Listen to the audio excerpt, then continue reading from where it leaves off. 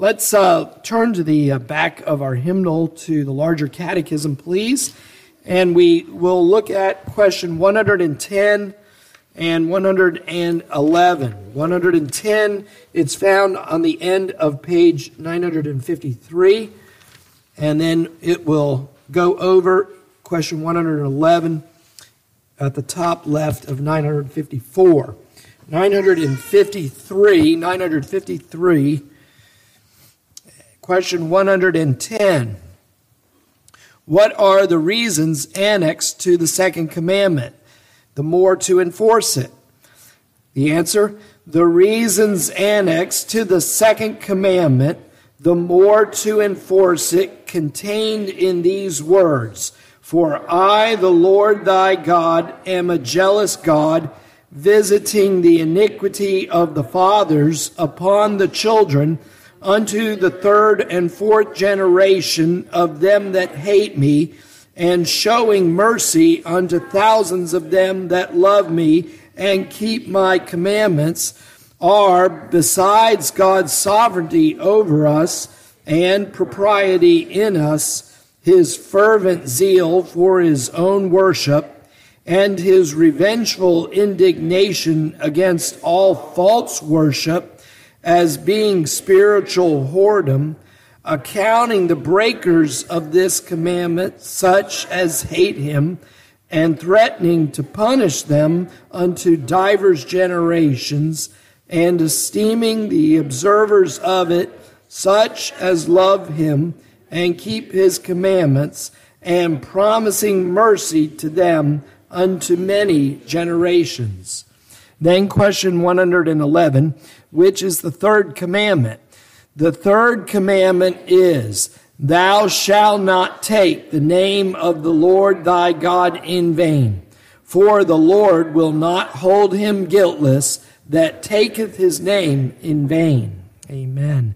Let's turn to Psalm 119, letter I. Psalm 119, letter I.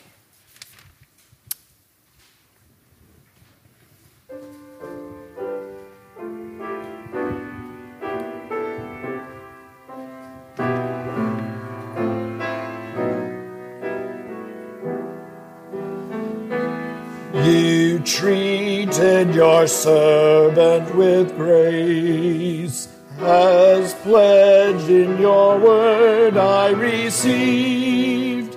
Teach knowledge and judgment to me, because your commands I believe. Before my affliction I strained, but now I will hold to your word. You are good and you do what is good. Teach me your commandments, O Lord. The insolent smear me with lies. I keep your law with my heart. Their hearts are unfeeling like man. I love what your precepts impart. It's good that I suffer distress, that I might be taught your commands.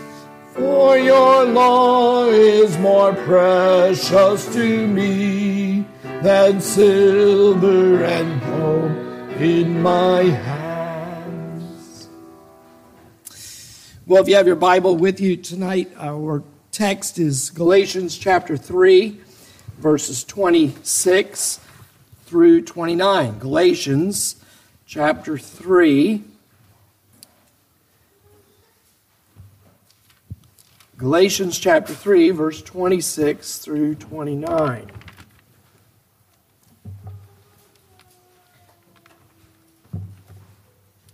You also can turn in the back of the hymnal to page 927. 927, chapter 12 of the Confession of Faith, entitled Of Adoption.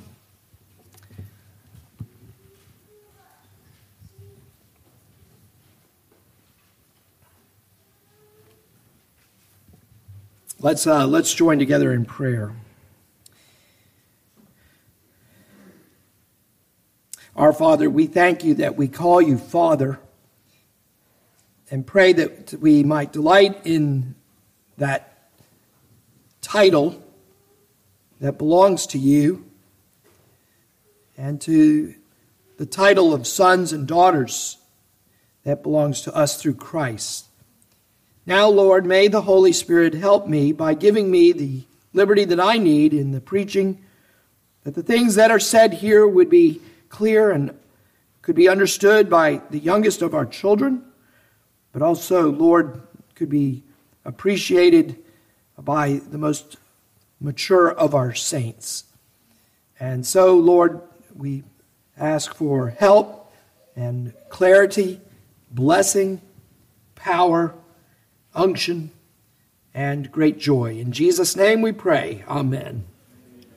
Galatians chapter 3, and let's begin reading at verse 26. For you are all sons of God through faith in Christ Jesus. For all of you who were baptized into Christ have clothed yourselves with Christ.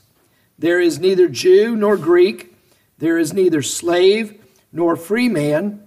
There is neither male nor female, for you are all one in Christ Jesus. And if you belong to Christ, then you are Abraham's descendants, heirs according to promise. And then also chapter 12 of the Westminster Confession of Faith, page 927. Section 1, all those that are justified, God vouchsafeth in and for his only Son, Jesus Christ, to make partakers of the grace of adoption, by which they are taken into the number and enjoy the liberties and privileges of the children of God. Have his name put upon them, receive the spirit of adoption, have access to the throne of grace with boldness, and are enabled to cry, Abba, Father, are pitied, protected, provided for, and chastened by him as by a father, yet never cast off, but sealed to the day of redemption, and inherit the promises as heirs of everlasting salvation. Amen. Well, we had a tough sermon this morning, right? And so now we have a comforting sermon tonight. Yay.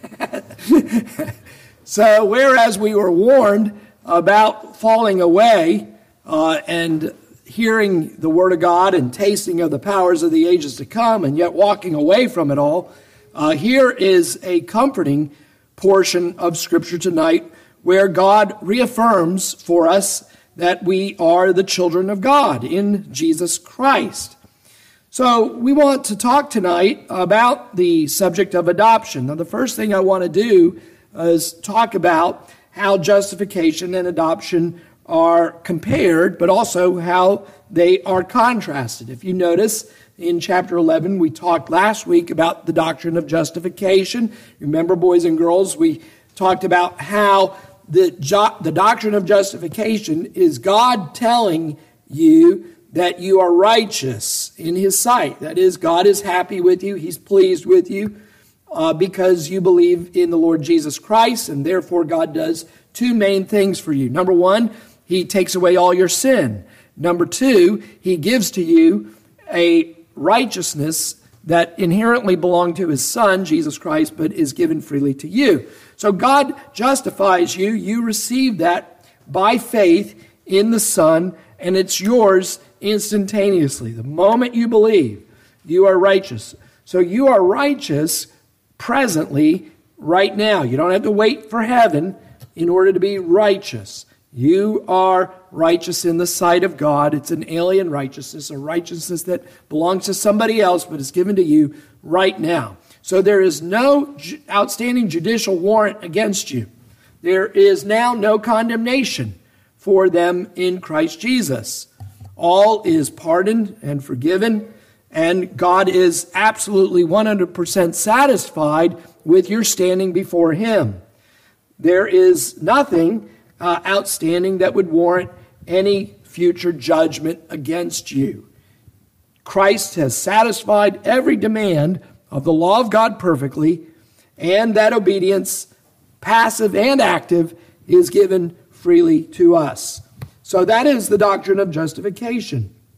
Now, the doctrine of adoption has many similarities with justification, but it also has some very important differences. One commentator said that the gospel could be compared to natural light. You think about natural light from the sun, boys and girls, and if you've ever played with a prism, you know that if you angle the prism just properly towards the sun, that on the other side of the prism, you'll see a spectrum of colors. And the gospel works similarly. That is, the light of the gospel, filtered through the prism, can be broken into multifarious colors. 1 Peter chapter 4, verse 10 speaks about the manifold grace of God. So one of those colors that is embedded within that light of the gospel is the color of adoption. And last week we saw a different color, that of justification. Now, they are similar in that both your adoption and your justification are received by faith in Jesus Christ. You must receive this gift from God with the outstretched empty hand of faith, holding on to the Lord Jesus Christ. You are adopted by grace and by grace alone through the instrumentality of faith. So herein lies something of the sweetness of Christianity. For while one theoretically could be justified by faith and then put out, kind of, if you will, on the street, the gospel goes further than that. The gospel not only pardons you and gives you the righteousness by which you stand before God and His law, but then also it takes you into a familial relationship with God and with God's people. That is, to put it in another way, J.I. Packer, probably one of the greatest theologians of the 20th century and early 21st century, said that the essence of Christianity is knowing God as your Father. And that's, coming from J.I. Packer, we should take that, I think, quite seriously. That is to know our adoption, to know that we are the children of God through faith in the Lord Jesus Christ here. God is pleased to bring you into His family, boys and girls. God adopts you, not only saves you, justifies you, but gives you a home. He makes a home for the lonely, says the psalmist. God brings in the outcast and brings them safely into the church of the Lord Jesus Christ. Now, also, another similarity between doctrine of justification and the doctrine of adoption is that they are not subject to degrees. Okay? We talked about this last week. Remember that nobody in this room is more justified than somebody else in this room. All are justified by the righteousness and work of Jesus Christ. And nobody is more justified than the most, put your Christian hero out there who's living, he is not, she is not more justified than you. Same way with adoption. Adoption, according to the Shorter Catechism, is an act of God's free grace wherein we are received into the number and have the right to all the privileges of the sons of God. Here again, not subject to degrees. Everyone equally is adopted into the family of God. No favorites with the Father, okay? But that we are all children of God. Listen to a few verses here to support that. The first one is 1 John chapter 3 and verse 1. 1 John 3:1. John, makes much of the family of God, so if you're ever wanting to study more on that, look at John in the gospel and the epistles. 1 John 3:1. Behold, what manner of love the Father has bestowed on us, that we should be called the sons of God. In his gospel, John chapter 1, verse 12. As many as received him, to them gave he power to become what? Sons of God, even to them that believe on his name. So notice here, John's theology always takes us beyond justification into being the children. So does the Apostle Paul. If you look at Romans chapter 8, Paul takes us about beyond justification. Justification, of course, is one of the great themes in the book of Romans, shall we be saved, but through faith alone in Jesus Christ and declared righteous. But notice that Paul in Romans 8 goes beyond justification. He says in verse 17, and if children, then heirs, heirs of God and joint heirs with Christ. It's the Apostle Paul in Romans who says that the Spirit enables us within to cry, Abba, Father. Now, how do we come into the family of God? We come into the family of God by the work of the Spirit, first of all. That is, regeneration must always precede our adoption. Just as regeneration precedes faith and justification, regeneration, or to be put in another way, to be born again, you must be born again, and by that new birth, you come into the new family. We are, again, the children of God. As many as received him, John says. To them, he gave them the power to become the sons of God. So, how do you receive him? How do you receive Christ? Through the new birth, by the Spirit of God. God gives you the faith, you put it in Jesus Christ, and then you become the child of God. This is what we call the Ordo Salutis. It's just a Latin phrase. It's two Latin words simply meaning the order of salvation. Logically, how does this progress? We are born again of the Spirit. God gives you a new birth. Out of that new birth, you put your trust in Christ, and you are received into the family of God as you trust him. Listen to what Acts chapter 17 says in verse 28 and 29. For in him, that is in Jesus Christ, we live and move and exist, as even some of your own poets have said, for we also are his, as Jesus, this is speaking of the Father, for we also are his offspring. Excuse me. Being then the offspring of God, we ought not to think that the divine nature is like gold or silver or stone. So here Paul acknowledges that creatures made in the image of God and all humanity by creation are children of God in one sense. Now, this is important that you understand this. There is a sense that all made in the image of God are also children, but not redemptively so, but by way of their humanity. Now, I want to say this because you have liberals who want to say, well, we're all children of God no matter what we believe. Okay? But then you have, I think, some evangelical Christians who overreact to that and say, no, you're not a child of God, but only through Christ.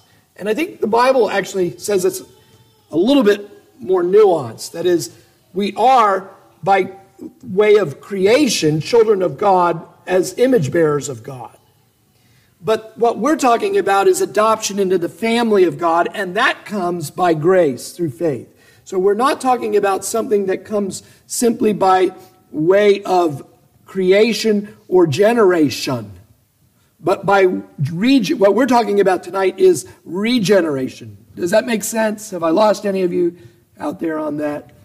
So that there is a sense that people made in the image of God, in one sense, can be called a child of God, but not so with regard to adoption. Okay? Adoption is the work of God's Spirit, working within a person, giving them faith in the Lord Jesus Christ here. So Paul, when he is preaching at the Areopagus, he acknowledges that. And that's important because I think we do want to find common ground with people as we try to work with them in terms of apologetics and evangelism. And so Paul is a shrewd fisher of men here. So he's finding the common ground as image bearers, but then he goes beyond to preach the gospel to them. Redemptively, as I said, we are not all children of God, though. It is those who have faith in the Lord Jesus Christ. Now, let me give you some verses to support this. For example, Jesus says in John chapter 8, verse 44, he tells the Pharisees and the Sadducees who are persecuting him, "You are of your father, the devil." Okay, so that wouldn't go over too well today, in the general audience, just as it didn't in Jesus' day. All right, you are of your father, the devil. Yes, you're a child of God by nature because you're made in the image of God, but what? You are at enmity with God. Otherwise, you wouldn't be persecuting Jesus. But because they are persecuting Jesus, they show themselves redemptively to be the children of the devil. You are of your father, the devil, and the desires of your father you want to do. Your father was a liar, murderer, so are you the offspring of the devil. Romans chapter 5, verse 10. Romans 5, verse 10. The Apostle Paul says, "For if when we were enemies, we were reconciled to God through the death of his Son, much more having been reconciled, we shall be saved by his life." Now notice here, Paul is saying, again, by nature, we are what? We are enemies of God. Even though we are image bearers, because of the fall, we are at enmity against God. And it is only through Jesus Christ that there is any reconciliation now. That's the way we become true children of God, through faith in Jesus alone. In Ephesians chapter 2, the Apostle Paul says this. Now listen to this, Ephesians 2:3. "Among whom also we all once conducted ourselves in the lusts of our flesh, fulfilling the desires of the flesh and of the mind." He's saying formerly, before we knew Jesus Christ, what were we doing? We were living for sin. We were living for ourselves. We were living contrary to a love towards God and our neighbor. He says, he goes on, fulfilling the desires of the flesh and of the mind. And he says, we were by nature children of what? Wrath. He says, we by nature were children of wrath just as others. So I want to make that clear to us all because there are these, you can fall off to the right and you can fall off to the left here on this doctrine. Okay? And we want to stay in between those two views. We want to acknowledge the created ordinance of men and women, boys and girls made in the image of God, and thereby something of a child of God in that sense, but not redemptively. We are also children of wrath by nature because of the fall. In John chapter 14, verse 6, Jesus says, "No one comes to the Father but by me." So how does anyone have God as Father?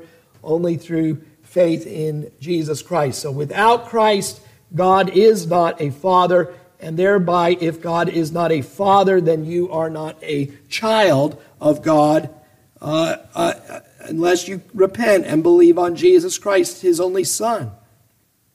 Now, adoption, like justification, is a twofold process. Justification, you'll remember, I gave you the illustration, kids. You remember that you played all day in the summer sun, and you needed a bath, and then you needed new clothing. All right, before you could go to bed, you have to have the day of the day's dirt washed off and made clean, but then you need a new garment. You don't put on the old clothes after you've taken that bath or shower. You put on new clothes. And so justification is the forgiving of sins and the imputation of righteousness. Adoption is also a twofold process. Listen to one commentator says this: the old authority under which the individual stood had to be broken. That is, we were spiritually children of the devil. That relationship must be broken. The chains binding us to the evil one because we listened to him in the garden, that dominion has to be severed. Then, after the dominion to the evil one is severed, we are formally brought under the new authority, who is Jesus Christ. So legally, the established dominion of sin has to be ended, and then comes the way of adoption, or being brought into the new family. Here again, another commentator: the legally established dominion of sin must be broken. Sin, through the law, claims a legal right to dominion over man, because by his disobedience he has forfeited his liberty. That is, the law and the natural man, and the natural man before that law is enslaved to the condemnation of the law. All right? The law is not your savior in nature. Okay? The law is your tutor to what?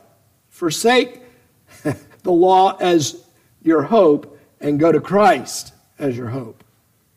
Okay? That relationship to the law needs to be broken. It's broken through faith in Christ. Once you come to Christ, that relationship to the law changes now. Now the law is your friend in Christ. Now the law becomes the train track for your train to run on. But when you are without Christ, the law stands in condemnation against you.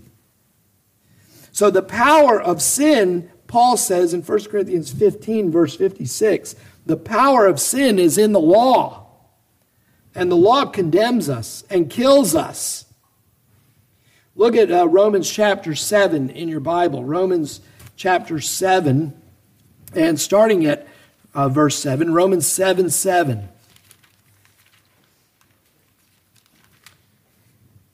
Romans chapter 7, verse 7. I'll give you about 6 verses here. What shall we say then? Is the law sin? May it never be. There's nothing wrong with the law. The law is good. The law is righteous. The law is holy. So the problem isn't in the law. The problem is in us. On the contrary, I would not have come to know sin except through the law. For I would not have known about coveting if the law had not said, you shall not covet. You know, just to share with you something really interesting about that verse that I heard this year. I never heard this before. But have you ever asked yourself, why does Paul specifically mention coveting in this verse? And I heard this from Dr. Ferguson, and I don't know where he was speaking, but Ferguson believes that Paul is speaking autobiographically here. And the reason he goes to coveting is he's talking about back in his own life when he was an unbeliever, that the point in which he was convicted as a sinner was on the 10th commandment. And you say, how and when was Paul convicted of coveting? And Ferguson's theory is it goes back to the stoning of Stephen. And that he coveted what Stephen had, the faith and the joy that Stephen had even while he was being persecuted and stoned to death. He realized in that moment everything for which he had been working for, striving for, living for, wasn't a reality in his life. When he compared himself to all the other Pharisees, he was excelling in Judaism beyond all his peers. And he had a pride in that. And then once all it took was seeing a true Christian, a true believer in Jesus Christ, and he coveted what Stephen had And that ended up enraging him. And he ended up holding the coats so that they could kill him. It was a really interesting interpretation of that. But that's a little side for you there. Let's keep looking here. But sin, look at verse 8. But sin, taking opportunity through the commandment, produced in me coveting of every kind. So Paul is saying here that the law had the effect, when it met with his unregenerate state, caused him to sin all the more. It didn't deliver him from his sin. It made his sin worse. It aggravated his sin. For apart from the law of sin, you guys know this, don't you? You know, who out here has not seen the cow fence? It says, electric fence, and hasn't thought, man, I'd like to touch that, and just see, how bad is it? I mean, you feel that provocation, don't you? You see the sign, and you're like, oh, let's see. Oh, maybe not for you. It works that in me. For apart from the law, sin is dead. Verse 9, I once was alive apart from the law, but when the commandment came, sin became alive and I died. And this commandment, which was to result in life, proved to result in death for me. So Paul's saying there's nothing wrong with the law. It's just when the unregenerate sinner meets with the law, it ends up killing him. For sin, taking an opportunity through the commandment, deceived me, and through it killed me. So then the law is holy, and the commandment is holy and righteous and good. Therefore did that which is good become a cause of death for me? May it never be. Rather, it was sin, in order that it might be shown to be sin by effecting my death through that which is good. So that through the commandment, sin would have to become utterly sinful. So what adoption here teaches is that old relationship, that old authority between sinner and law has to be broken. The dominion of it has to be broken so that a new legal relationship can be brought about. And so that you can be brought out from under the law into the family of God through faith in the Lord Jesus Christ. God inaugurates us into a new relationship with himself. This comes by way of adoption. You have a new relationship to the law. You have a new relationship to God through faith in Jesus Christ. You have all now the rights and privileges as true children of God. You are not, therefore, without a father. You are not left an orphan, but we are brought in to this familial relationship with both one who is both creator but also redeemer. Your father is your creator, and you know him as such, but now you know him as more than a creator. By nature, you knew him only as creator, but now you know him as redeemer as well. You are privileged. This new status is a privilege for you. You are a privileged child, and therefore we should reflect that with a life of happiness and gratitude. The Galatians, if you go back to Galatians chapter 3 and verse 26, Paul says, "For you are all sons of God through faith in Christ Jesus." Now, why did the apostle have to tell this church this verse? Have you ever thought about that? Why does the apostle have to remind these Christians that they are sons of God through faith in Jesus Christ? Well, they needed evidently to be reminded of this reality. The doctrine of adoption had not sunk deeply enough into their lives and their thinking. Now, what is the evidence of this? The evidence of this is that the Galatians had been contemplating the addition of circumcision into their theology. Now, isn't that interesting? That Paul would put these two things together. I don't know how many people you know as Christian counselors who, facing a problem like this, where people are tempted to go back under the ceremonial law, and he says, your problem is you don't appreciate adoption.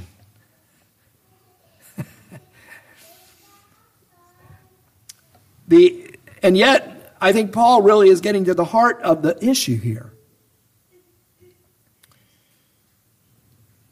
The Galatians were susceptible to the Judaizers. Why? Because they were not confident in their status before God. They were not confident that they had all that they needed through faith alone in Jesus Christ alone.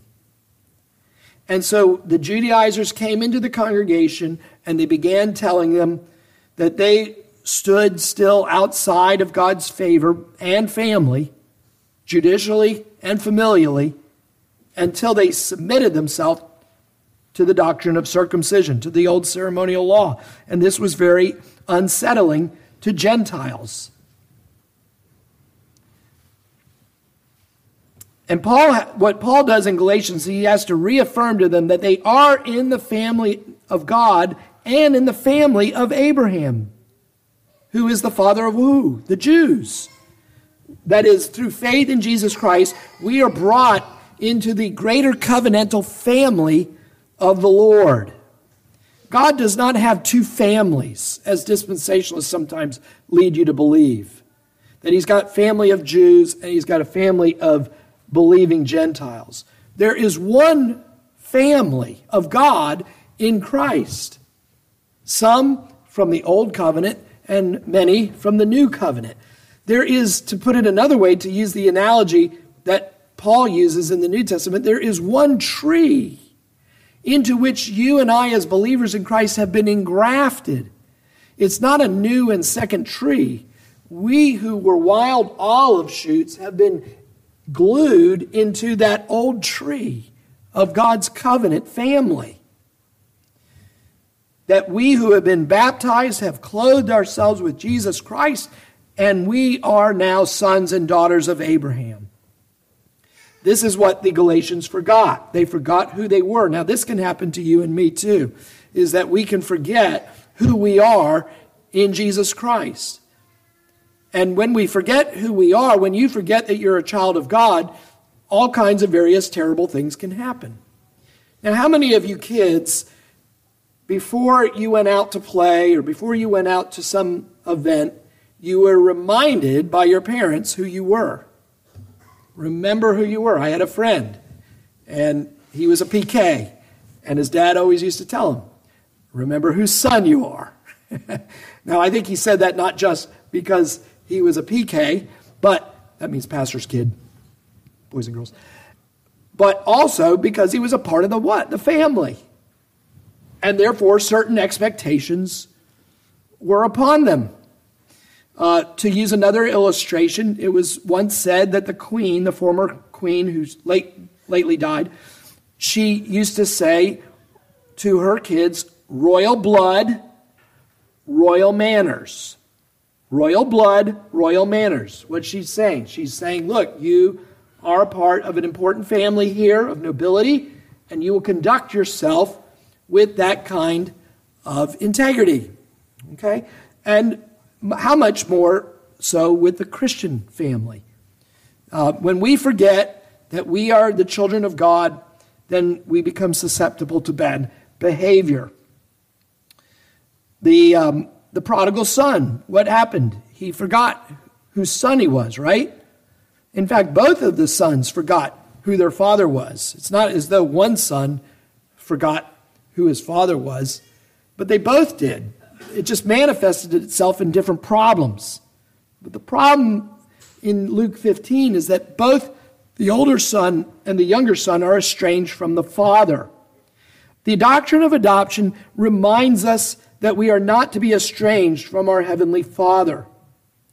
That we are children of a Heavenly Father, and therefore our life, our way, our conduct, the aura about us is to have something of that heavenly breath as we go about this world. The world is supposed to know something, even if they don't fully comprehend what that something is. But there is to be something that is wonderfully different about the children of God. The Galatians had forgotten that. They lacked confidence of their acceptance with God.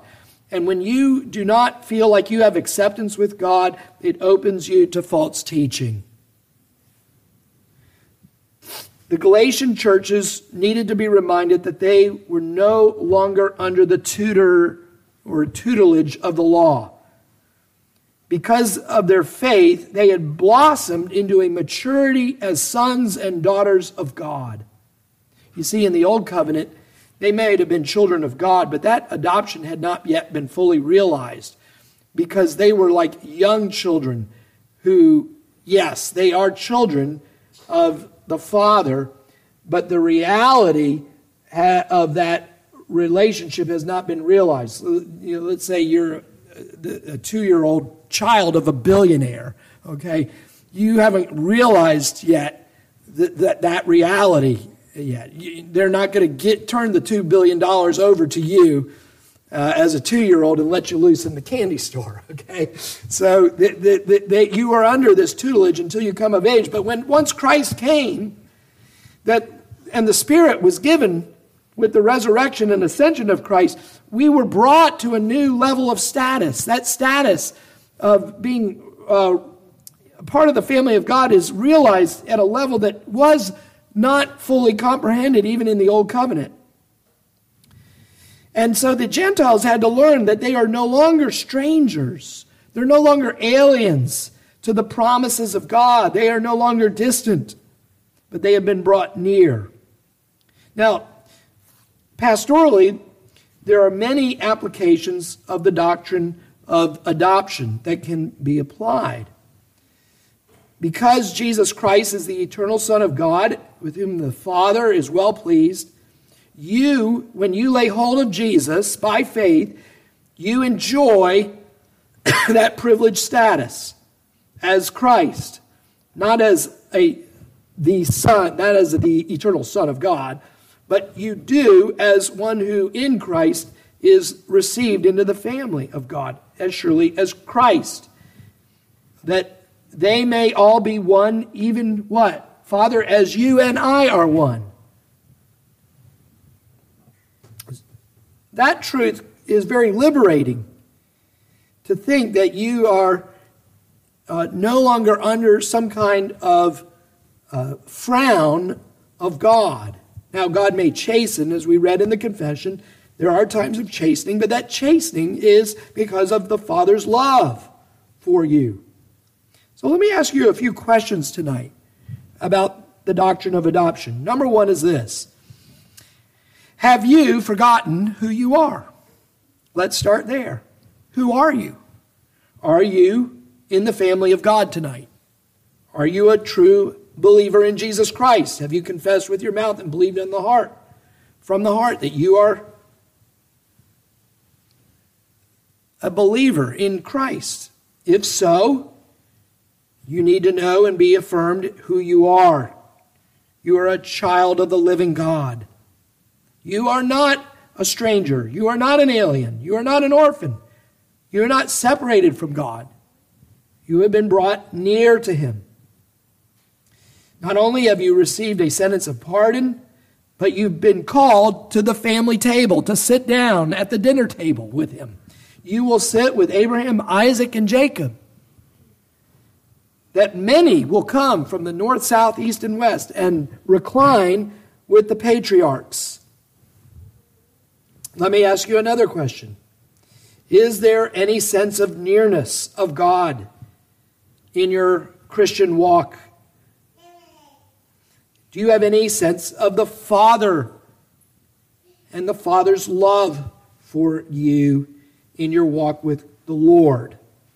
One commentator noted that the Father is like those dads that you might see at a park, where the father is with his young son, his maybe toddler son, 2-3-year-old son, and he puts him down and the son runs and the father is nearby, but then at moments the father will come and lift him up and embrace him and hold him and then put him back down. So it is that there should be from time to time an experience for the Christian of the Father's presence and nearness. That should not seem something that is foreign to us. Our Father delights in us, and we should expect a sense of that delight as we delight in Him as well. So my next question is, do you find any delight in God as your Father? Is there any sweetness to Christianity for you? Is there any consolation for your soul? Or have you, like the Galatians, turned your religion into something burdensome? The Galatians were on the verge of turning towards this odious doctrine of submitting themselves to something which Christ had already fulfilled, and thus binding themselves with something that they were never to be bound with, that their fathers were not able to keep, as Peter says in Acts chapter 15. You tonight are clothed with Jesus Christ. Look at verse 27. For all of you who were baptized into Christ have clothed yourself with Christ. Now let me read you a little John Calvin here. I'm running out of time, but let me give you some Calvin tonight. The greater and loftier the privilege is of being the children of God, the farther is it removed from our senses and the more difficult to obtain belief. That is, Calvin says, the greater the privileges we have, and adoption is one of the greatest privileges we have. He says sometimes for the Christian, it is actually harder to believe. I mean, and you know, many of us maybe didn't have great fathers growing up. And so it becomes very difficult to appreciate what the Scripture is saying about God as a father. However, Calvin says, though, this. He says, he therefore explains what is implied in our being united, or rather made one with the Son of God, so as to remove all doubt that what belongs to him, that is, what belongs to Jesus Christ, is communicated to us. He employs the metaphor of a garment. That is, the Apostle Paul, speaking of verse 27, employs the metaphor of a garment. He says, you who are baptized into Christ have clothed yourself with Christ. When he says that the Galatians have put on Christ, Calvin goes on. He says he means that they are so closely united to him that in the presence of God, they bear the name and character of Christ. Now, boys and girls, how close are you to your clothing right now? Okay? How close are you to the shirt you're wearing? Pretty close, right? What John Calvin is saying is that's how close Jesus is to you when you believe in him. And that closeness of Christ means that the Father is that close to you. He says they are so closely united to him that in the presence of God they bear the name and character of Christ and are viewed in him rather than in themselves. Meaning you are so clothed with Jesus Christ, the Father looks at you as Christ.